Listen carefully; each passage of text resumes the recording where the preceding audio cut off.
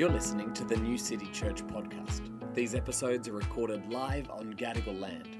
Sometimes the audio quality might not be perfect because what you're listening to is a conversation. We don't edit out the chatter. We think that's what makes it authentic. Wherever you're tuning in from, we hope you find this episode encouraging.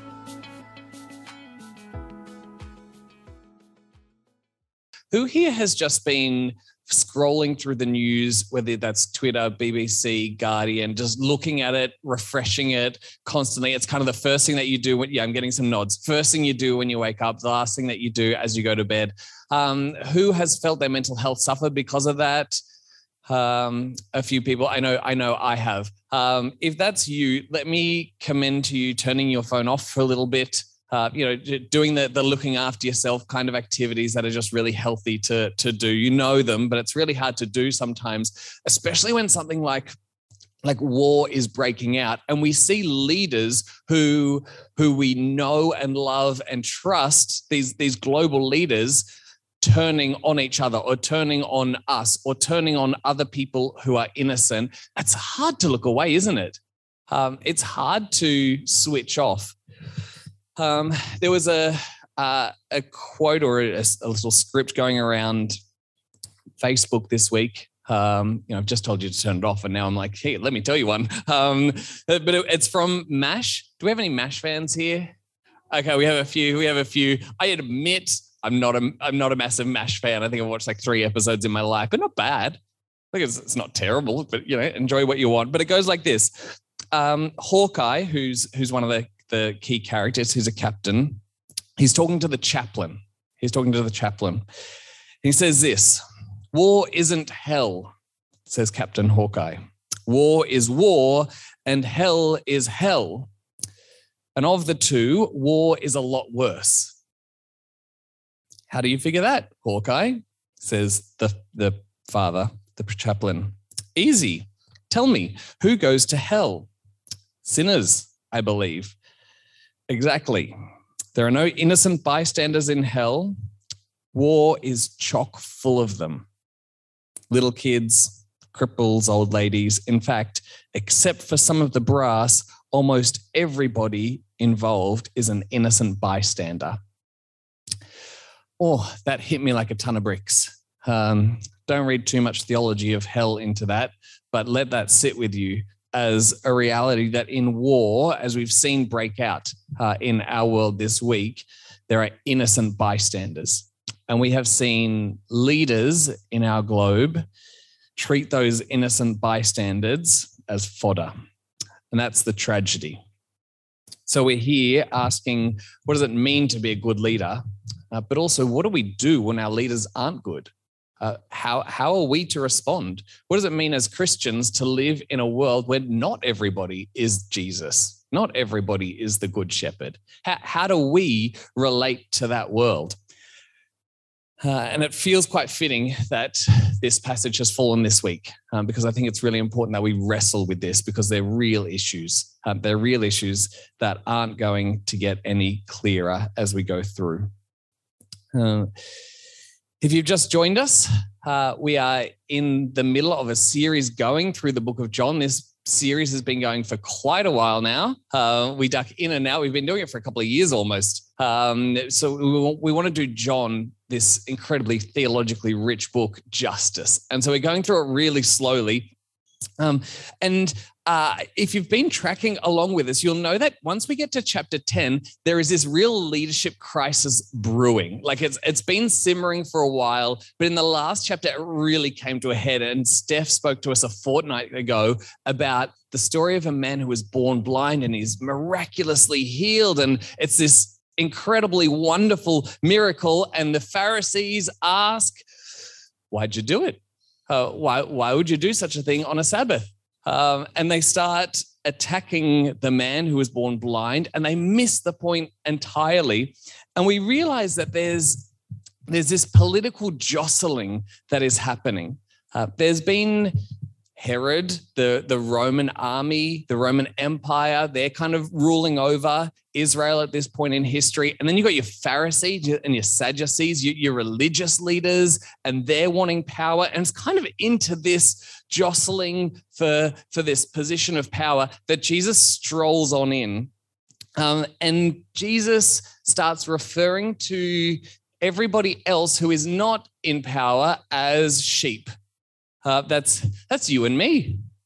We're the sheep in this situation.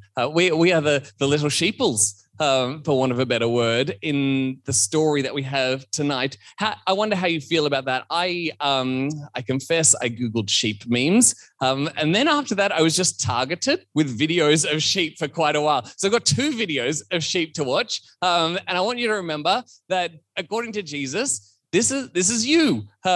This is how you appear to Jesus, the maker of the universe.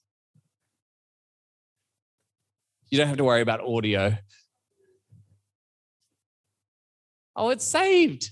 Saved. We should pause it right there, shouldn't we? But for those online, the sheep just jumped straight back into the ditch. It's like looking in a mirror. There you go. There was video number 1. Do we have the second video there ready to go? Let's watch it. Oh, it's an even bigger ditch.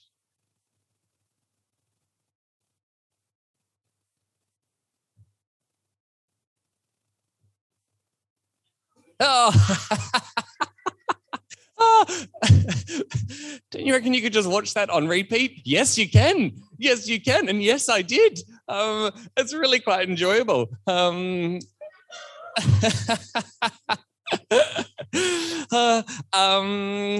the sheep. That's I don't know how you feel about that. In fact, I'm going to ask you a little bit later, how does it feel to be described by Jesus as a sheep? That's one of the questions that I'm going to get you to reflect on. Jesus comes in and he says, "You're all sheep." Let's just recognize. In fact, he doesn't even say it. He just assumes it.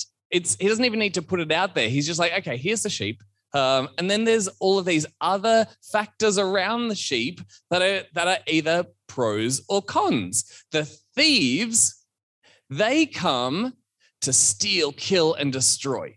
That's what the thieves do. But I, Jesus, I've come for life. And that's when he chucks in the gate analogy, the metaphor that he is the gate. So I have a picture of an old sheepfold that it's a terrible picture, but it was Creative Commons, so I'm allowed to use this one. So if you see that, it's a sheepfold all around, and then there is the shepherd who is leading the sheep through the gate. And that gate is the only way in and the only way out. And Jesus says, I'm the gate. I'm the gate in this situation. And he's about to go on a bit of a tirade, and he's launching some of his arsenal against the religious establishment of the day. And this is what he's saying. So, something along these lines, if you kind of take it in the context of chapters 8, 9 through into 10. He's saying God is building this kingdom. He's building this remarkable kingdom where generosity abounds. It's a kingdom of life. It's a kingdom of light. It's a kingdom of hope. It's a kingdom of those who give and never run out because it fills up in them. And you, Pharisees, you're literally trying to kill me. You're literally establishing a kingdom of death. You, Pharisees, you're not giving to the poor out of generosity. You're literally robbing from the poor. You're not giving grace. In fact, 2 chapters ago, you tried to stone a woman. And if it wasn't for the grace of Jesus, it probably would have gone through. This woman who was powerless to protect herself in this society. You're thieves. You're robbers. All of these sheep here, these helpless sheep, that's you, That's me. All these helpless sheep in search of a leader, you're taking advantage of them. And the Pharisees seem to be confused as to why it is that no one's following them. We saw in verse 8, guess what's happened? The sheep have not listened to you. The sheep have not listened to you.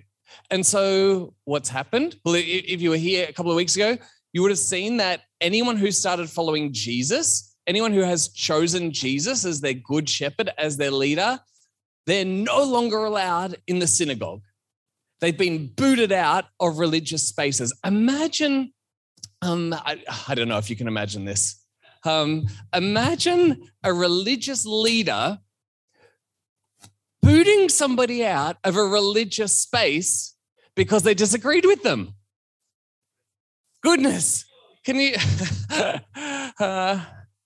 It happens. It happens. Just imagine that.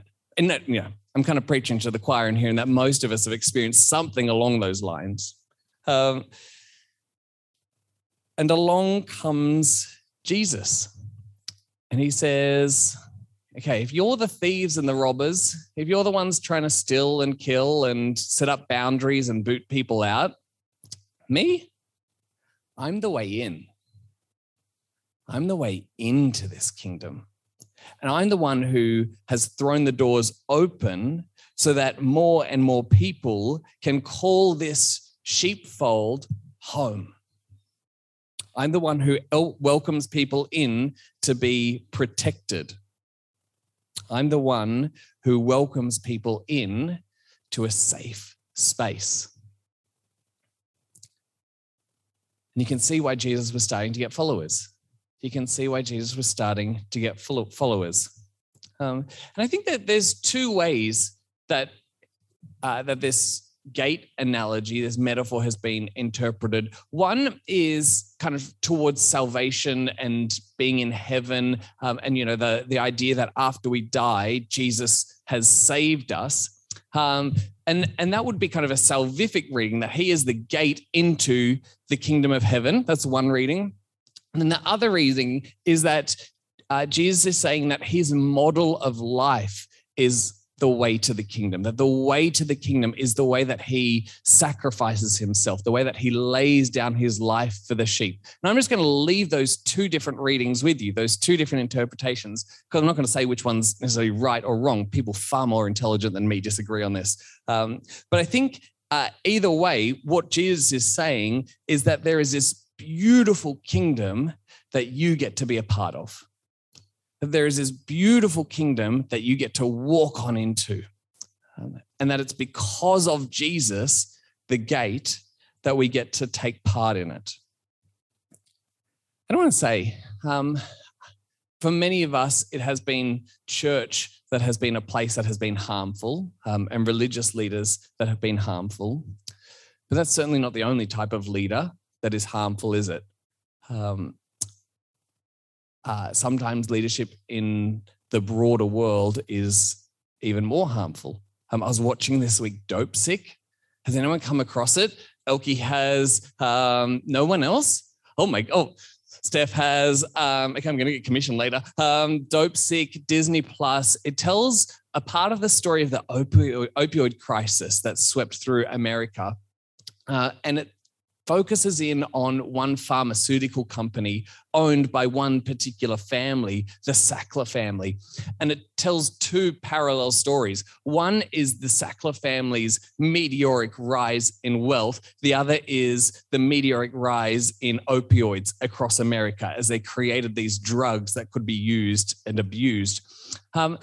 As you watch it, you are just left gobsmacked that a certain family surrounded by certain voices could have so much leadership in such a harmful capacity. Death just ensued everywhere that they released this medication, and yet they held so tightly to profit. They held so tightly to profit. Those voices, those actions, those leaders are not of the kingdom of God.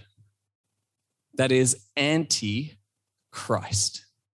So much of what we might call late-stage capitalism is anti-Christ. So many of the powers at play in our world are anti-Christ. And Christ, he doesn't put up those boundaries. He doesn't cast people out. He isn't the one stealing, killing, and destroying. He's the one bringing life, giving, and resurrecting. So I think that's what we're getting at when we say that Jesus is a gate. He's saying, come on in. Come on in. Join this kingdom. You're welcome here.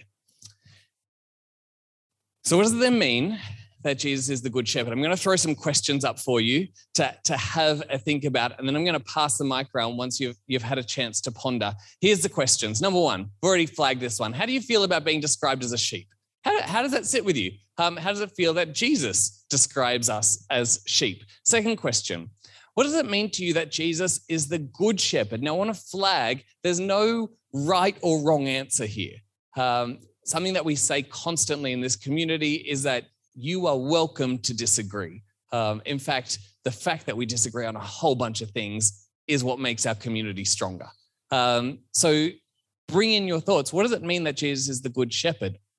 Next question. In this story, who are the hired hands? And what's your experience of hired hands? Now, that one might be too close to home. You might just want to think about that, or you might want to share. Who are these hired hands? And the final one is, what about the wolves? What are the wolves that Jesus is talking about in this story? Now, in order to just give you a moment to think, I'm going to read out some of the passage just to give you a chance to sit and be reminded of what's going on here. I'm going to read from verse 14. We're in chapter 10 of John. I am the good shepherd. I know my sheep, and my sheep know me, says Jesus. Just as the Father knows me, and I know the Father, and I lay down my life for the sheep. I have other sheep that are not of this sheep pen. I must bring them also. They too will listen to my voice, and there shall be one flock and one shepherd. The reason my Father loves me is that I lay down my life, only to take it up again.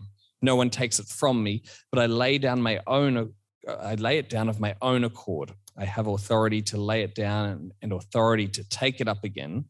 This command I received from my Father. And I'm going to go up to verse 11. Another important part. I'm the good shepherd, says Jesus.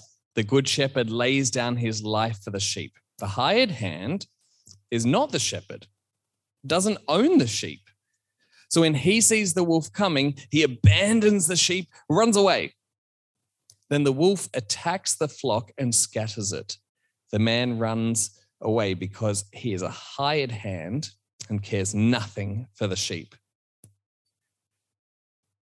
Okay, there we go. So there's the questions that I'm going to throw over to you. We're not going to go in any order. You can tackle one, then tackle another, or just riff off any of them. Turn to the person next to you and just throw out your initial thoughts with them. And then I'm going to call us together in just a couple of minutes and we'll have a bit of a discussion. All the best.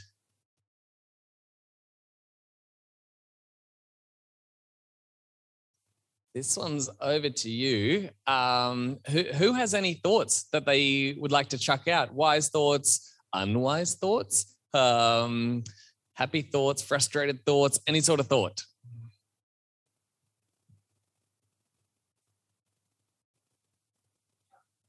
Sammy.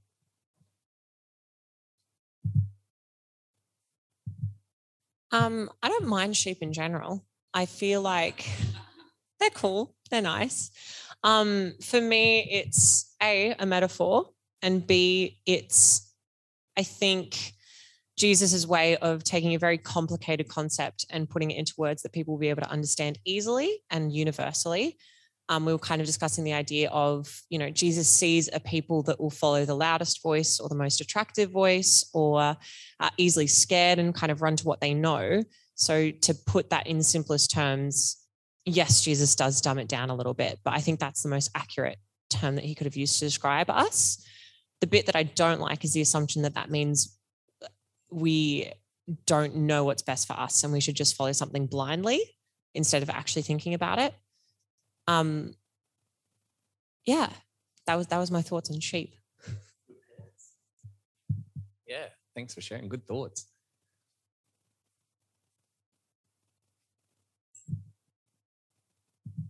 I was just thinking as you were saying that, Sammy, that there's probably some like assumptions that we have about sheep that we bring in about the value of sheep, and like our relationship with sheep is very different now than it was in this setting. And I even think of what I've learned from Aboriginal Christians in how to like value images of, you know, other parts of creation. That I probably bring that as a bit of an assumption in here that, you know, maybe I don't value sheep as much as I should. Sheep hater. Yeah. Yeah, I mean, the vegan sheep hater. I mean, you know, if we jump to another parable, there's mixing it up a bit here, but you know, Jesus is happy to leave the 99 to save that one sheep. Like sheep are valuable. Yeah, good point. Other thoughts?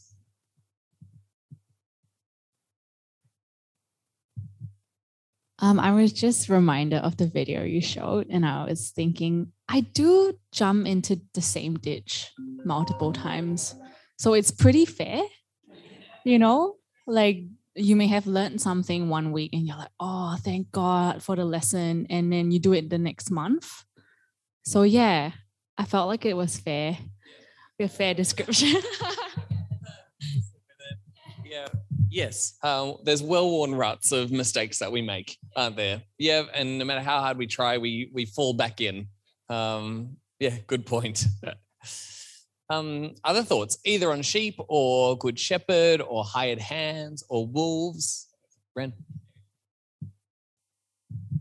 I was attempting to try and differentiate between the hired hands and the wolves. Because I'm like, these are two different groups that Jesus has distinguished here. So I'm like, okay, to try and figure it out, I was like, what might have he been referencing like back then?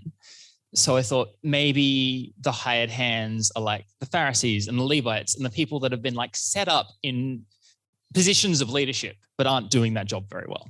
You know, they aren't caring about the sheep. And so Jesus is like, you know, you've been set up in these positions, but you're not doing that job well.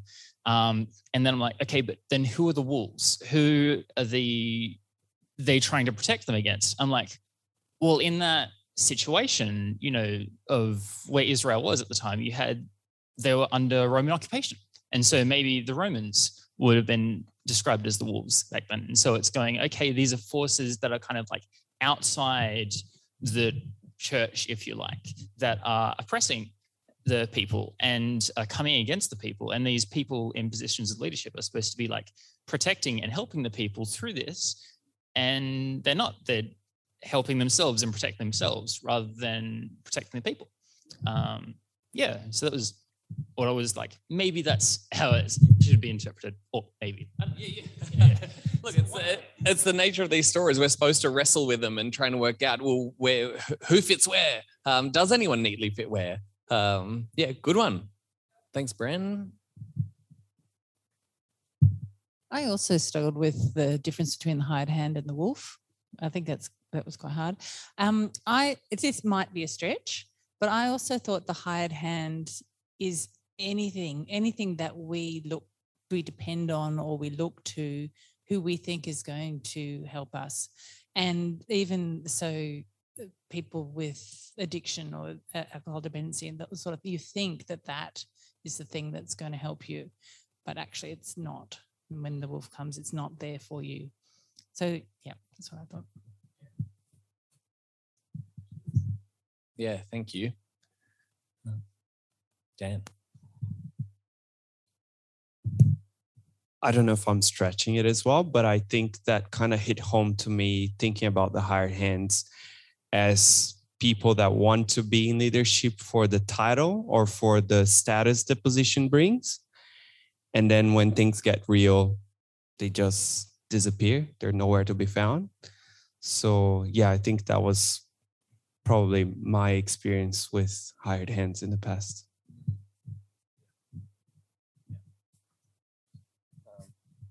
Yeah, I'd say a lot of us have had experience of hired hands, leaders who are there and then disappear.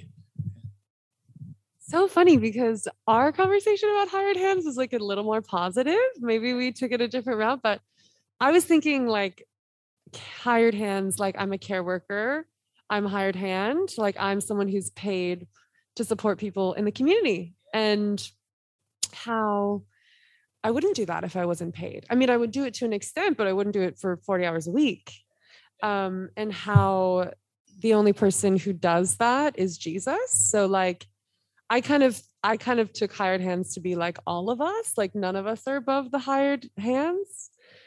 It's not just the bad church leaders. It's just the people who, I don't know, who knows? But yeah, we had that weird positive thought about hired hands. Like in our conversation, Thomas reminded me and kind of brought up the fact again that in other passages, there are pastors who are described as being shepherds of the sheep. So I think there is a separate distinction there, as anyone who isn't Jesus as the good shepherd is either going to be a hired hand, which as described in the passage is someone who cares nothing for the flock and they don't care at all, or it will be someone who is actually a shepherd of the people and does genuinely care.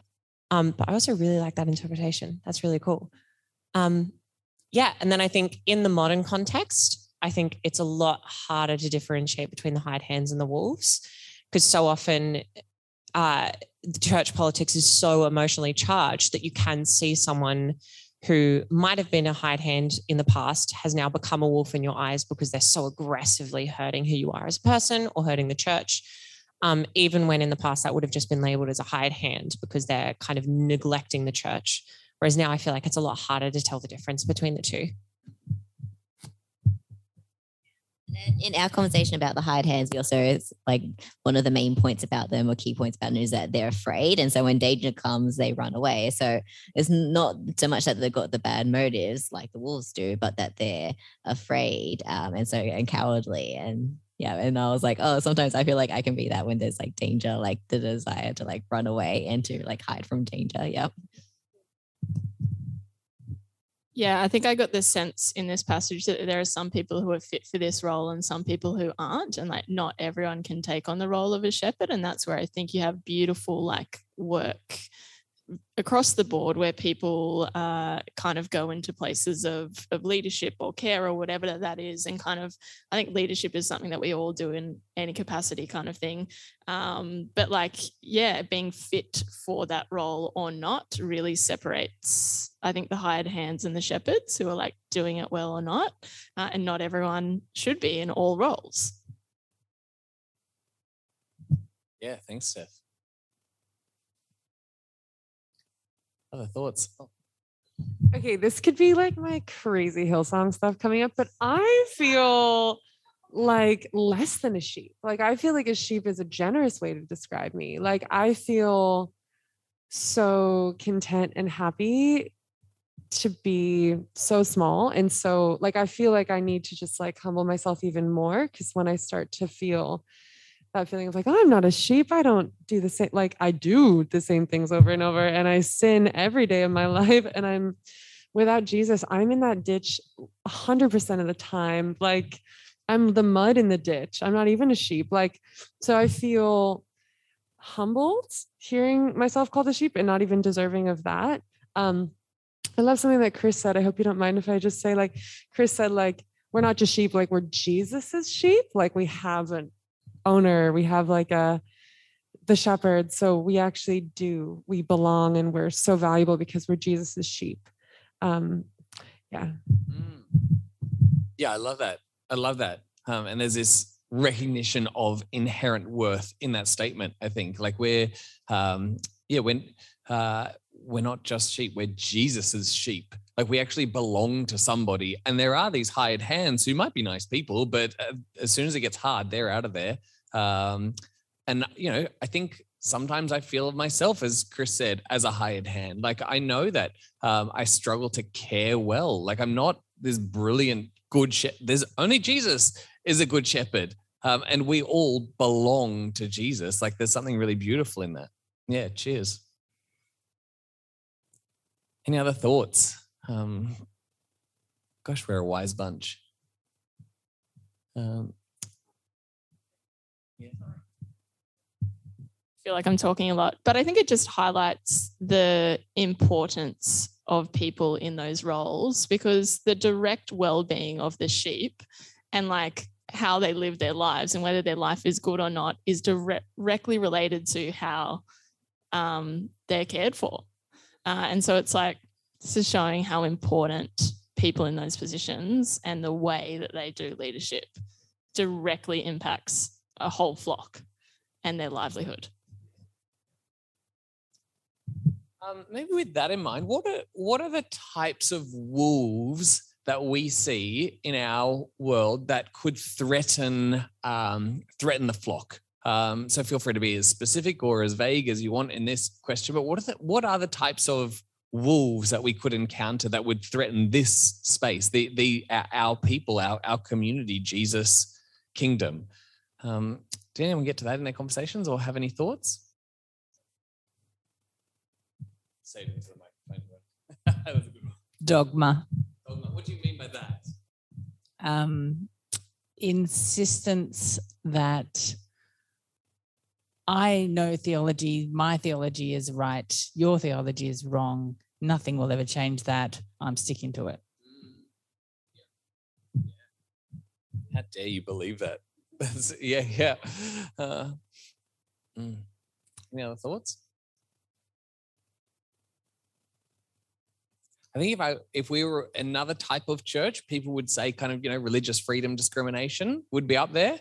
And I wonder if there's a similarity for us in some field there's plenty of places where it's tough to be a Christian. It's tough to say, you believe in a resurrected Messiah. And there's a lot of flack going around about Christianity. And so being a light in those spaces can be hard. I don't know if that's a wolf, though. This is a very abstract wolf. Just need to figure out how to say this. Like a lack of empathy, because Jesus is very clear that all of the flock is one and all people are involved. I think both Christian and non-Christian have just a degree of struggling to empathize with one another and struggling to see where the other people are coming from. And I think generally empathy is also seen as weakness in a lot of spaces. So I just think that, we have to always keep an eye on our empathy for other people and making sure that it's not allowing us to dismiss them because we don't understand what they're going through.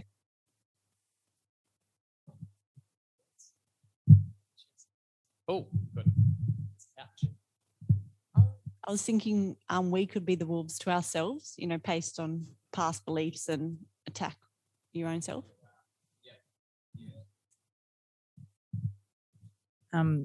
Maybe a little bit more a practical one. Noise is a wolf. The noise of busy life, the noise of social media, the noise of all the things that distract us from the inner peace of connection with the shepherd. Thank you. Yeah, it certainly feels like it's anything that threatens to just rip us away from who we are in Jesus. It doesn't have to be a person. I struggle with the framing of this question because it's like any church that thinks about this question is going to have a different wolf, and it's been used for me to demonize me because it's like anything that threatens to upset the balance or the values of the church. And as soon as someone comes in with a different perspective on things, and that's the wolf because now they're coming into the space and upsetting, and they've probably got a hidden agenda, and then it just becomes this whole thing. Meanwhile, this person who's different is actually like the one sheep who's sort of like on the outside of things. So it's an uncomfortable question, because then I think, now we're in a unique space and we're thinking, who's going to upset the balance of this church? But I don't want to start, framing the question in the same way that would lead me to demonize people in the same way that, this question was used to demonize me in other settings, Yeah, thanks, Rob. Yeah, so true.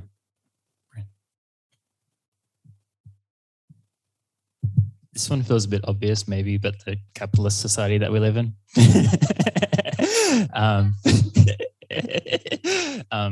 Yeah, I think that can divide us and split us apart and tear us down in so many different ways. And yeah, I think that's really hard.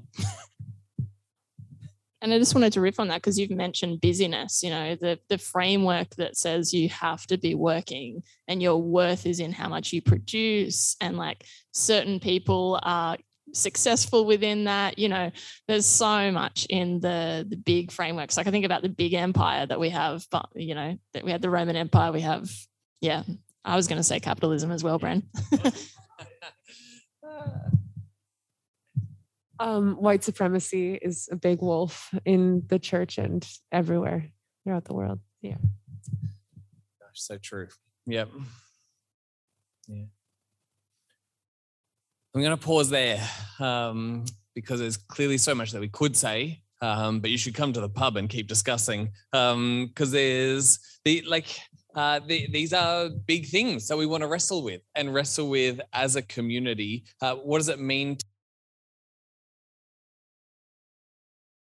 shepherd?